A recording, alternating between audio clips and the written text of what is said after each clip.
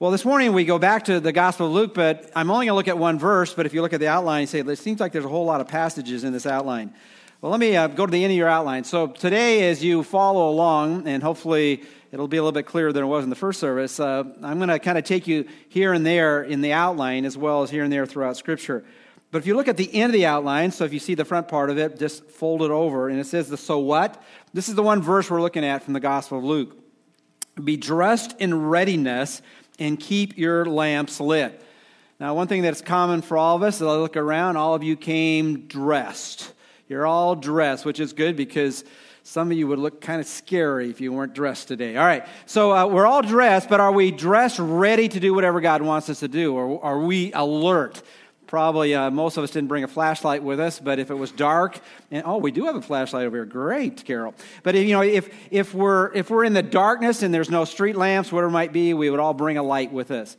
And that's what Jesus is saying. We ought to be dressed, ready to go, and we ought to be near light, bringing light with us so that we know where we're going.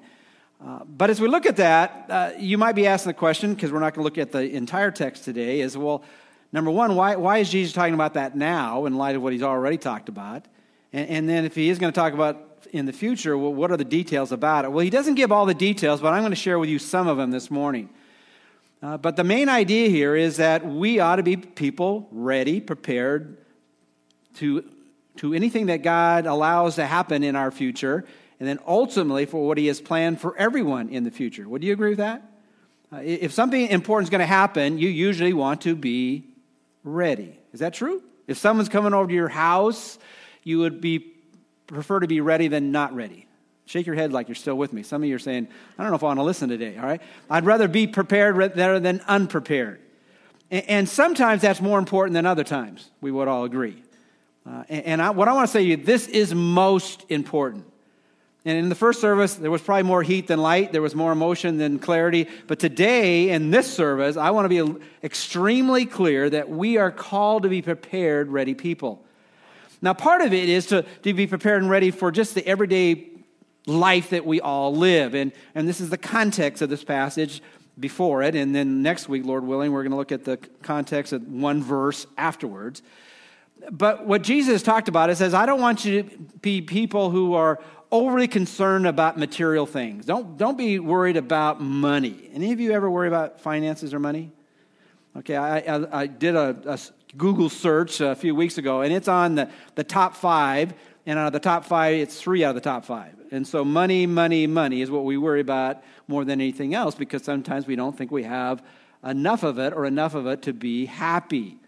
And so he said, hey, you need to go through life, abstain from all forms or sources of greed, which is a strong word to say, look, it's not about having a little bit more to be happy. And so we need to face that up front. And then on the other side, he goes on right after that, says, oh, by the way, it's not about having a little bit more, but it's also not being afraid that you don't have enough. And so as you go through life, don't be a person who's overly worried and filled with anxiety about what may or may not happen to you. Now, how many of you, this is probably a novel experience for most of you, how many of you have ever worried about anything?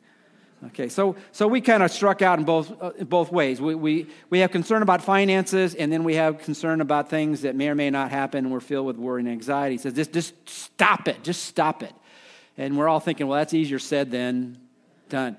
And so what he does now is he goes into a section and says, I'm going to tell you how.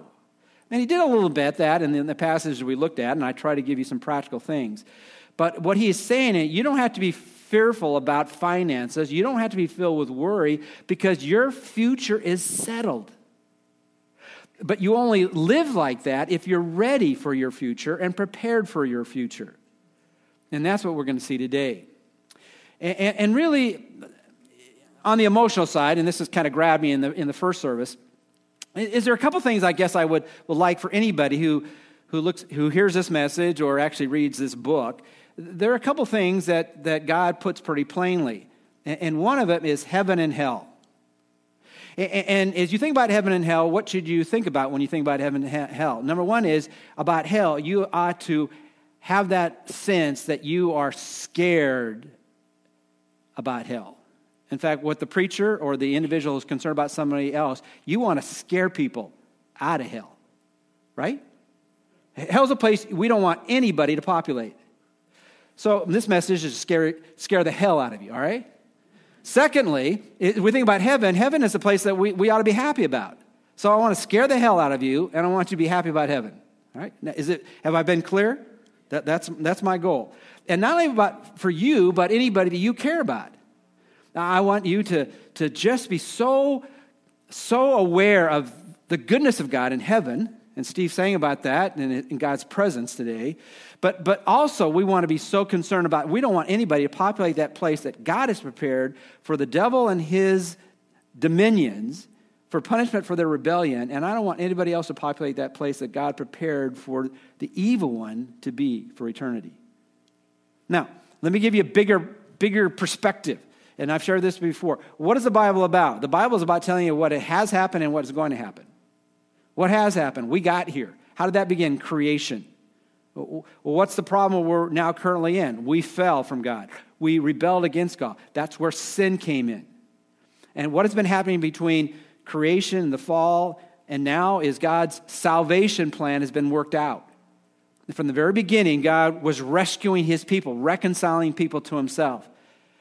But what happens after Jesus coming the first time, which gives the invitation to respond to him by faith and be rescued from the penalty of sin because of what he did on the cross?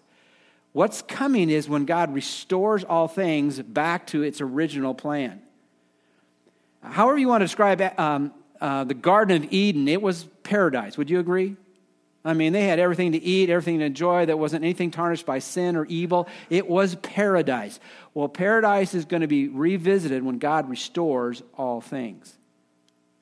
Now, for us to live in light of that future, we should be aware of what's going to be happening. And that's what I want to talk about today. Now, I'm going to reverse some of the things and the ways I shared it in the first service, because I want to get to some of the stuff immediately and then brush over some of the other stuff as well. I'm going to go to the very end. Okay, what is going to happen in the end? And some of you might have heard about this before. Global warming. Anybody hear about global warming?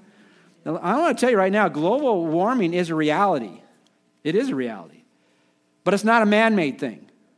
It's a God thing. And so we need to realize there is a global warming that's coming, but God is going to do it. I shared a little bit in the first service why I don't think man is the one who's going to bring this to pass, but I don't have time to do that. And I already know what I don't have time because I wasted too much time last time. So anyway, it's not going to be our carbon footprint that's going to cause it. God has ordained this world where he's got things under control, and our temperature right now is the same temperature as they look back as it was in the Middle Ages. We're not any hotter now than it was in the Middle Ages. And actually, the temperature hasn't really increased since 2000. There was a 15-year period of time where the temperature kept increasing, and then it's leveled off. That has been standard throughout history. We ought to be careful about what we do in our environment. I'm not saying we shouldn't be careful about it, but it's not going to happen. This world is not going to end because of what man does. But it is going to end, and there is a plan for that, and God's going to do it. Well, let's look at it. The future will include God's global warming with the new heavens and the new earth coming. Look at 2 Peter chapter 3, verses 10 through 13. But the day of the Lord will come like a thief. The day of the Lord is a phrase that symbolizes God's judgment. Okay, this is not Brian Bora's birthday when we say it's the day of the Lord. This is not the Lord's day in terms of we celebrate, him. It's the day of judgment. The day of the Lord will come like a thief, which simply means this. For some, it's going to come as a surprise. Now, if you knew right now that someone was in your place of living, stealing things out of your home, and you knew beforehand they were going to be coming at this exact hour, would you have done something? Of course you would have. You would have called the police and said, they're going to come at 11 o'clock, and I want you to be there and catch them red-handed. Okay, because you knew they were coming. Now, for those who believe the Bible and have read the Bible, do we believe that judgment is coming? Yes. So it should not catch us by surprise. But for other people who don't believe it's going to happen, it's going to catch them by surprise because they don't believe it. And they don't think it's going to actually happen. But he says, but the day of the Lord will come like a thief, a surprise, in which the heavens will pass away with a roar, and the elements will be destroyed with intense heat, and the earth and its works will be burned up. Now, if you look back in the Old Testament, God did destroy the earth one time, and he did it with what? Water. And he says, I'm never going to do that again. Did anybody see the rainbow this last year? I'm speaking fast because I got a lot of things to say, so you got to keep up, right? So you remember the rainbow? Did anybody see the rainbow this? I usually move around so fast, I miss the rainbows. And I don't smell the flowers, and I don't see the rainbows. But I saw it this past week. Okay, that's a promise. It's not going to happen that way. But he never said it's not going to happen a different way. And he tells us right here, it's going to happen, and this whole earth is going to burn up. And he says, since all these things are to be destroyed in this way, and so and I'm about to tell you what he's about to say. He says, well, okay, so we know it's going to burn up. Well, what is that? How should that make me any different knowing that future? Well, he says this, what sort of people ought you to be in holy conduct and godliness, looking for and hastening the coming of the day of God, because of which the heavens will be destroyed by burning and the elements will melt with intense heat. Because you know there's going to be end to this world. Okay, do we know that's going to happen? Yes. Why do we know it's happening? Because the preacher said so? No, because the Bible said so. And so he said, if it's going to happen, how should that impact how you live? Well, that's going to happen, and God's going to do it. I ought to live a more holy life. Now, that doesn't mean you polish your halo. Okay. Well, what it means is I want to live in such a way that honors God. Okay. This don't be over spiritual here. It means live in such a way that I live in a way that people can see how good God is. Rather than most people look at God as portrayed by Christians and they're saying, well, God is only against things, right? Well, he's against sin, but he's for a lot of other things, isn't he? He's for people experiencing love and joy and peace and patience and kindness and goodness and faithfulness and gentleness and self-control. He's for all those things. So we ought to live in such a way that people can see how good God is, right? That's what holy living is. That's what godly living is. It's selfless living. It's not living selfish lives. When we are selfish and we say we're a Christian, people think, who's selfish? God is. Anything that we do that doesn't reflect on God's character, that's how people think about God. Don't do that. Am I speaking fast enough? Okay. I didn't get through any of this to the first service. All right. Looking for and hastening the coming of the day. We ought to be living in such a way that we are eagerly be involved in God's program. God's program is rescuing people. Jesus came to seek and to save that which was what? Lost. When we're about that, then we're hastening the coming of the day. That's the only reason he hasn't come before. God's not slow about his promise. Like some people say, well, he hasn't come for 2,000 years. That means he's not what? He's not coming. No. He doesn't desire any to perish, but for all to come to repentance. And so he says this, but according to his promise, we are looking for the new heavens and the new earth in which righteousness dwells. Now, turn your Bibles to Revelation chapter 21. Quickly, if you have your Bibles, because I'm not going to wait for you. Revelation chapter 21, verses 1 through 6. Okay, why should we be so happy about heaven? Because it's better than the happiest place here on earth, Disneyland, all right? It's free and, you know, it's not, well, yeah. And let me just tell you that heaven's not going to be crowded in the sense that you're bumping into everybody all the time. If you need your space, you'll have plenty of space. He's got the whole universe to populate us. Isn't that the bad thing about Disneyland? It's all the people there. Can you just not go there when I go there? Okay, but you know what I mean? It's a happy place, but it can be, it's just like that's a whole nother point. All right, anyway, look at Revelation chapter 21. He says, then I saw a new heaven and a new earth, for the first heaven and the first earth passed away. And let me just say this.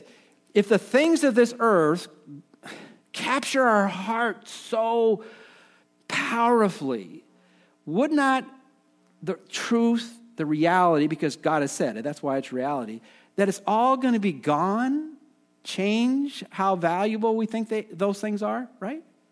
If you knew whatever you thought was important today was gone tomorrow, would you you'd say, well, it can't be that important if it's not going to last, right? You know, why do people like antiques? Because they've lasted a long time. And look at the things of this earth. They're going to be burned up. They're going to be gone. But the good news is we're going to get something better. It's not like Crest, the new and improved toothpaste. You know what? I never thought it was that improved okay. And then I saw a new heaven and a new earth, for the first heaven and the first earth passed away, and there is no longer any sea. And then I saw the holy city, New Jerusalem, coming down out of heaven from God, made ready as a bride adorned for her husband. And I heard a loud voice from the throne saying, behold, the tabernacle of God is among men, and he will dwell among them, and they shall be his people, and God himself shall be his people, and will be among them. And then these verses, and he will wipe away every tear from their eyes, and there will no longer be any death, there will no longer be any mourning or crying or pain. The first things have passed away. Now, isn't that a place where you want to live? Because let me just put it this way. Have you ever been joyful? I mean, these things are going great. You're happy. Everything's just like you're on cloud nine, wherever cloud nine is. Okay, it's you just, and then something robs you of your joy. Maybe you get a phone call, you get a letter, something bad happens, and you were so joyful just one moment, and it was ruined the next. See, heaven, it works both ways. We are in the presence of the one where joy is personified. God is the source of joy. And he also says every source that will rob you of your joy will be gone. So what's the point there in terms of being ready and prepared for what's happening next? We live differently because we know our future is settled. That the things that can cause us to worry and to long after because we don't have them. There's nothing wrong with having things and liking things, but when you don't have them, how much is that you become obsessed with or overly concerned about? And he's saying, look, it's going to be so much better in the future. And because of that, you can live a holy life and a godly life and be content. God is not calling us to be complacent. We ought to pursue life to its fullest and accomplish things and be involved in people's lives and create things and all those kind of things. But that's not what life is all about, right? What life is really about is realizing we have a creator and a savior, and it's knowing that our future is settled, and this is not the best life you're going to have now, which is a book someone wrote that I don't think you really ought to focus on. It's the best life you're going to have. That's what's really important. And so we ought to be prepared and ready, and then the worries of life, wanting more, not having enough, is not going to overwhelm us because that's the future. Well, what's going to happen before that? This is what I didn't get to in the first service. Now turn to the last point in your outline, all right? There is an agenda in terms of there are stages of what's going to happen next. And there are people who disagree with the details of Jesus coming again. I would say this: if you don't believe that Jesus is coming again, you just really can't read this book. I'm going to probably share this again next week. But in the New Testament, there are 260 times where 260 chapters in which the return of Jesus is in the New Testament books. 318 times. One out of every 25 verses, it's referred to Jesus coming again. Now, if he said it that many times, 318 times, I'm pretty convinced he's what? He's coming again, all right? This is a simple pastor, so you can respond simply, right? He's coming again. He wants us to remember that. Okay? But he's going to come in stages, I believe. Or there are stages of what's going to happen when he comes again. And the reason we know that is because he's talked about it. He's inspired his men to write it down for us. And let me tell you, this was true about Jesus coming the first time. And this is where we begin to understand the Bible in its entirety.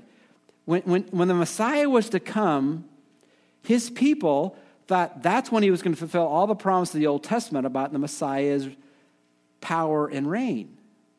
Isaiah 9:6, for unto us a child will be born and a son will be given. We use that verse at what time of the year?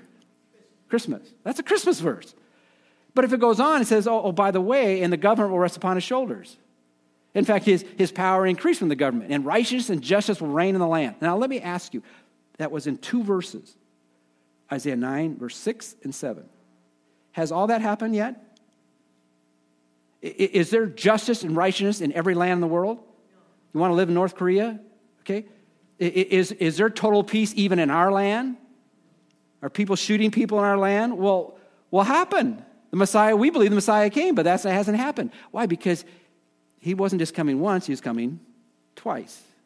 And so it was a mystery to them. It wasn't fully understood or fully revealed. It was hinted at, but it wasn't fully revealed. And that's why when Jesus came, they struggled with it because they thought they were going to be set free from Rome and all the power that was oppressing them. And Jesus said, what's oppressing you is not so much the Rome, but it's your own sin. And so he came to deal with that which is on the inside. And that was true for the people of Israel. And it's also true for us as well. Because who do you really complain to when things go wrong? Ultimately, you complain to who? God. I do. Are you more spiritual than I am? When things go wrong, who do we complain to? Well, you complain to the person next to us, whatever I bet, but eventually say, God, why did you allow this to happen? Right? Let's be honest. Can we be honest in church? That ultimately we say, God, you could have stopped this. You could have prevented this. This didn't have to happen. And so we struggle with that. It's not a sin to be tempted that way. Okay? It's not a sin to have that thought. But then you have to say, okay, you got to rein that thought in and say, okay, wait a minute. Because bad things happen in this world, I should not be surprised. Bad things will happen in this world. God could have. We believe he's all-powerful, right? He could have prevented it. That's why we naturally think it's his fault, because he could have changed it. But he has a plan that we don't always understand. So we say, okay, God, I trust you. I was listening to Steve's song. It was in that song as well. Okay, bad things are going to happen. But we trust him, right? And how we can trust him is, okay, it is going to be made all new and perfect, but it's going to be in the what? Future, in the end, in the last of his plan. And so if we're not convinced of our future, if we're not living in light of our future, we will not live victoriously in this life. We will be filled with worry. We will be filled with greed. We will be always wanting more to be content. And so he said, look, you got to be ready, prepared for Jesus coming again. Now, how's he going to come? I already didn't quite get there, okay? 1 Corinthians 15, verses 50 through 53, all right? Now, here's where people diverge from the details of Jesus coming again, and I think many miss it. There are many who get it.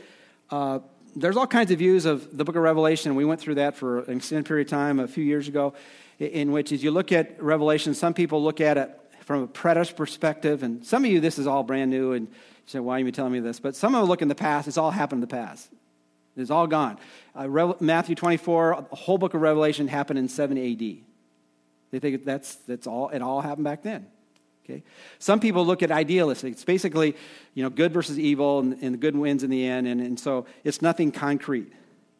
And then there's various other ways people look at it, and some look at it, okay, yeah, he is coming, and we need to look at it that what are some of the stages and when it'll happen, and they'll wrestle with the stages. Well, let me just tell you how I look at the stages of how Jesus will come. Look at 1 Corinthians 15, verse 50 through 53. Now I say this, brethren, that flesh and blood cannot inherit the kingdom of God, nor does the perishable inherit the imperishable.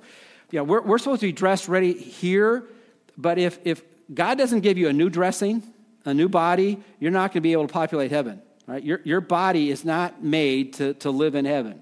Would you agree with me? Shake your head. Right? You're not going to be able to float up there, and the body you got, you'll just fall back. It's not going to happen. Plus, it won't last very long. It doesn't work very well. Anybody want to keep the body they got the way it is exactly right now? He says, "Behold, I tell you a mystery." And what is a mystery? A mystery is not like some. What's anybody have a favorite mystery writer? Okay, nobody read mysteries, don't worry about it. Okay, behold, I tell you a mystery. This is not something whodunit type thing. This is, okay, it hasn't been fully revealed, but now I'm revealing it to you. I'm telling you the mystery. I'm telling you what happens in the last chapter. I tell you a mystery. We will not all sleep, which means death, but we will be changed in a moment, in the twinkling of an eye, at the last trumpet, for the trumpet will sound, and the dead will be raised imperishable, and we will be changed. For this perishable must put on the imperishable, and this mortal must put on immortality. Then what are you saying here? Look, I want you to know there's something going to happen. It's going to happen so quick that it's going to be, it's instant. Bam, it happens like the twinkling of an eye. Well, what is that? Was it ever hinted at before? Well, actually, I think it was hinted at in the Gospel of John. That passage, I use it oftentimes in services in John 14. Do not let your heart be troubled. Do not be afraid. For I go to prepare a place for you, that where I am, there you may be also, and you will be with me forever. Well, he's speaking about inviting people up to be with him. Well, how's that going to happen? Turn your Bibles to 1 Thessalonians. And if you're worried about, is he going to get through all those other points? The answer is no, so relax. Okay, 1 Thessalonians chapter 4, verse 13. But we do not want you to be uninformed, brethren, about those who are asleep. Some translate, I don't want you to be ignorant. Okay, anybody like being ignorant? Okay, no, I want to be in the know. If it's a need to know or it's helpful to know, I want to know. He says, so you might not grieve as do the rest who have no hope. And really, in Scripture, there's a contrast. There are people who know what God has unveiled and those people who don't know. And he said, I don't want you to be like the people who don't know. And what was happening, they were sad about the people who had died in Christ that were believers and saying, I think they've missed out something because they were looking forward to this glorious return of Jesus. And then he says this, for if we believe that Jesus died and rose again, and if you're a Christian, that's essential right there, right?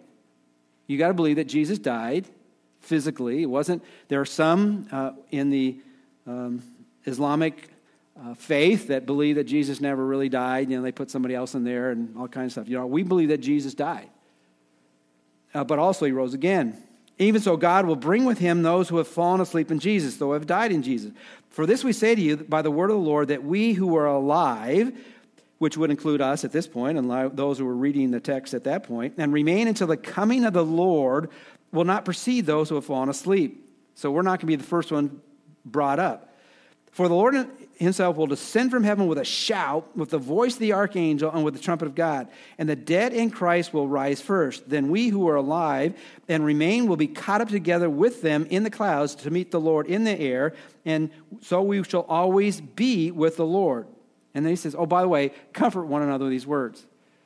Now, the word rapture is not in here, but it's the word caught up. There's going to come a time. It's going to happen in the twinkling of an eye. It's going to happen soon from the standpoint is we don't know when it's going to happen.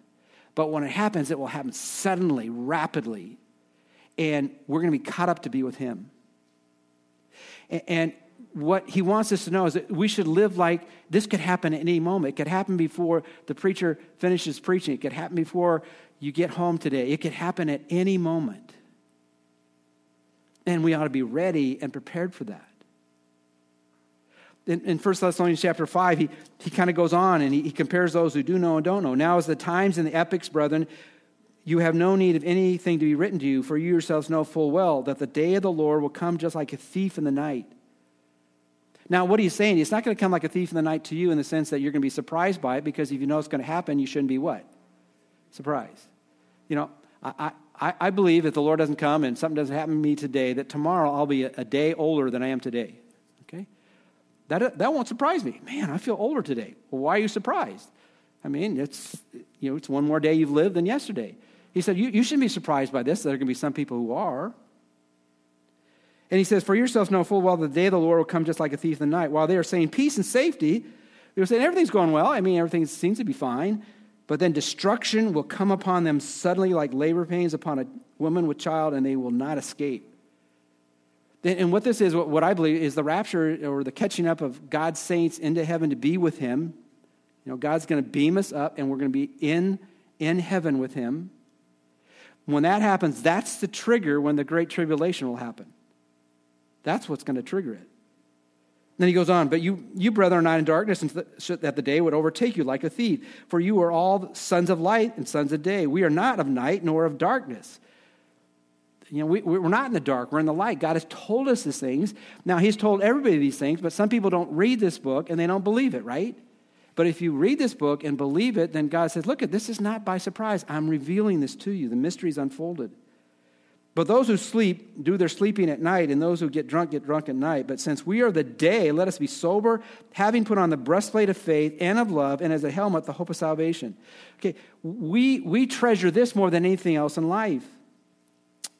Verse 9, for God has not destined us for wrath, but for obtaining salvation through our Lord Jesus Christ. In the period of time that's going to happen after the church's rapture, there is going to be the expression of God's wrath on this earth. And God says, I have not destined that to you.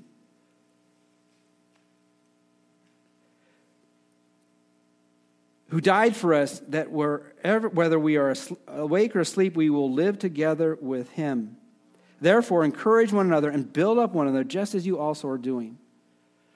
So why should we be ready? Why should we have our flashlights turned on? Why don't we make sure there's batteries in them? Because we want to be ready and prepared for Jesus when he comes. And we ought to be ready by being joyfully anticipating his coming. We ought to be ready by being faithful in our service. We ought to be ready because we're wanting him to come. And there are no signs for this to happen. The problem the problem when people do that, they write books and say he's going to come in 1988, 1989, 2004, 2015, 2016, and you go back in history, is they're looking for signs to predict this. There are no signs to predict this. It could happen at any moment. Throughout history, it could have happened at any moment. How long would it have taken God to bring the people of Israel back to Palestine? In an instant. 1948 is significant, but that is not necessarily a sign that says that Jesus is coming. Because this is a signless event. Now, what's going to happen? There are signs for his period of destruction, and this is where I'm just going to tell you what's in the outline. I'm not going to look at those passages if I can find my outline somewhere. We went from the first to the last. What's going to happen? There's going to be a global warming, and there's going to be end of this world, but then there'll be a new heavens and a new earth. What will start that out is the rapture of the church. If you're on the back page, what will happen right after that will be the great tribulation on earth. And it'll be like a time like no other time in all of history before and after. So even when we look back at 70 AD, which was a horrific time, was a partial fulfillment of the prophecies of Jesus, it is not the full story. It was a partial fulfillment. And then after that, there'll be a millennial reign of Jesus on the earth, 1,000-year reign, which is outlined in Revelation chapter 20. And let me just tell you, why is God going to set up a kingdom here on earth? And we pray that all the time. Our Father who art in heaven, hallowed be thy name, thy kingdom, what? And thy will be done on earth as it is in heaven. Because God is going to set up a plan here, very simply, is there's going to be a 1,000-year period of time which will be populated by real people, and everything will be ideal. Even more so than the first paradise or the Garden of Eden. Because at that time, there was an enemy of mankind, Adam and Eve. There was the evil one, their serpent. Well, the devil and his angels will be imprisoned for 1,000 years. We often are people who want to shift the blame. Anybody like to shift the blame here? I do it all the time. Alice! When my kids are in my house, my kids, we like to blame other people. Well, there's going to be nobody to blame during this 1,000 year. You can't even say the devil made me do it. But there were people who still rebel against God. And after that 1,000-year reign, there'll be one last battle. Satan and all his followers will be defeated. There'll be a final judgment of the unrighteous. And then the global warming will happen. Now, let's look at that final judgment. That final judgment, there's many passages in Scripture that describe hell, but hell's going to be a place in which people, just like the evil one and his dominions, will be tormented day and night forever. And everyone will be judged forever because of their sin. The problem that we have in all of us is we define what other people do as really bad, and what we define what we do as not that bad, right?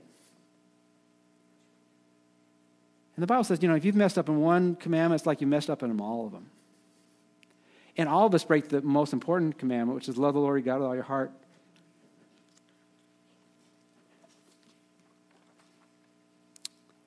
Soul and mind.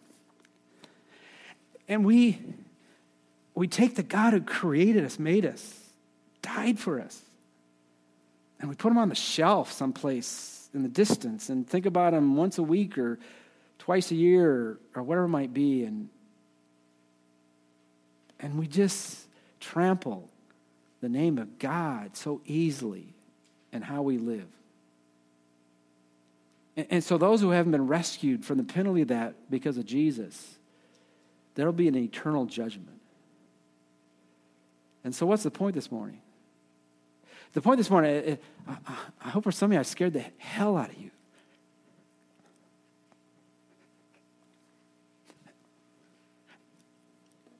You don't want to go there. You don't want anyone you care about to go there. And God has not called any of us to be Billy Graham. There's only one Billy Graham, but he's called all of us to be concerned about lost people that we know. And what does he want us to do? He wants us to pray for them. He wants us to be concerned about them. It's as simple as that. And he'll open up doors to try to be an influence on them, but just pray for them. And then as we go through life and we're filled with the challenges of life, and sometimes it seems overwhelming. What he wants us to do, he wants us to be happy about heaven. Because when we're happy about heaven, all those things that somehow just overwhelm us, it's not that important. So let me ask you this morning, are you happy about heaven? Do you see the gravity of hell? Do you see the opportunity to live a life where you embrace what God's plan is for you by faith and say, God, your plan is the best plan. I just want to walk with you. I want to live in such a way that people can see Jesus in me. That's the simple plan of God for his people. Let's pray.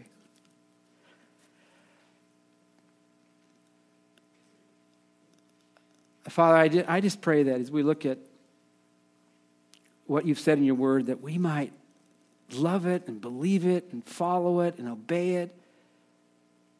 And it's not only for the good of this world, but it's so impactful in our lives as well. Father, I pray for anyone here this morning that's burdened down by the things of this world. And I pray that they might not necessarily minimize them, but they might see in light of eternity that you've got them covered. And Father, I would pray for anyone here that doesn't know you. I would pray that they might come to that place in their life where they admit their need and turn from their sin. They would believe that Jesus Christ died and rose again on their behalf and paid the penalty for their sins. I would pray that they would commit and choose to believe and follow Jesus as Lord and God, as the leader and forgiver of their lives. They might enter into that relationship with Jesus that you offer. And I pray this in Jesus' name. Amen. As we conclude this morning, I invite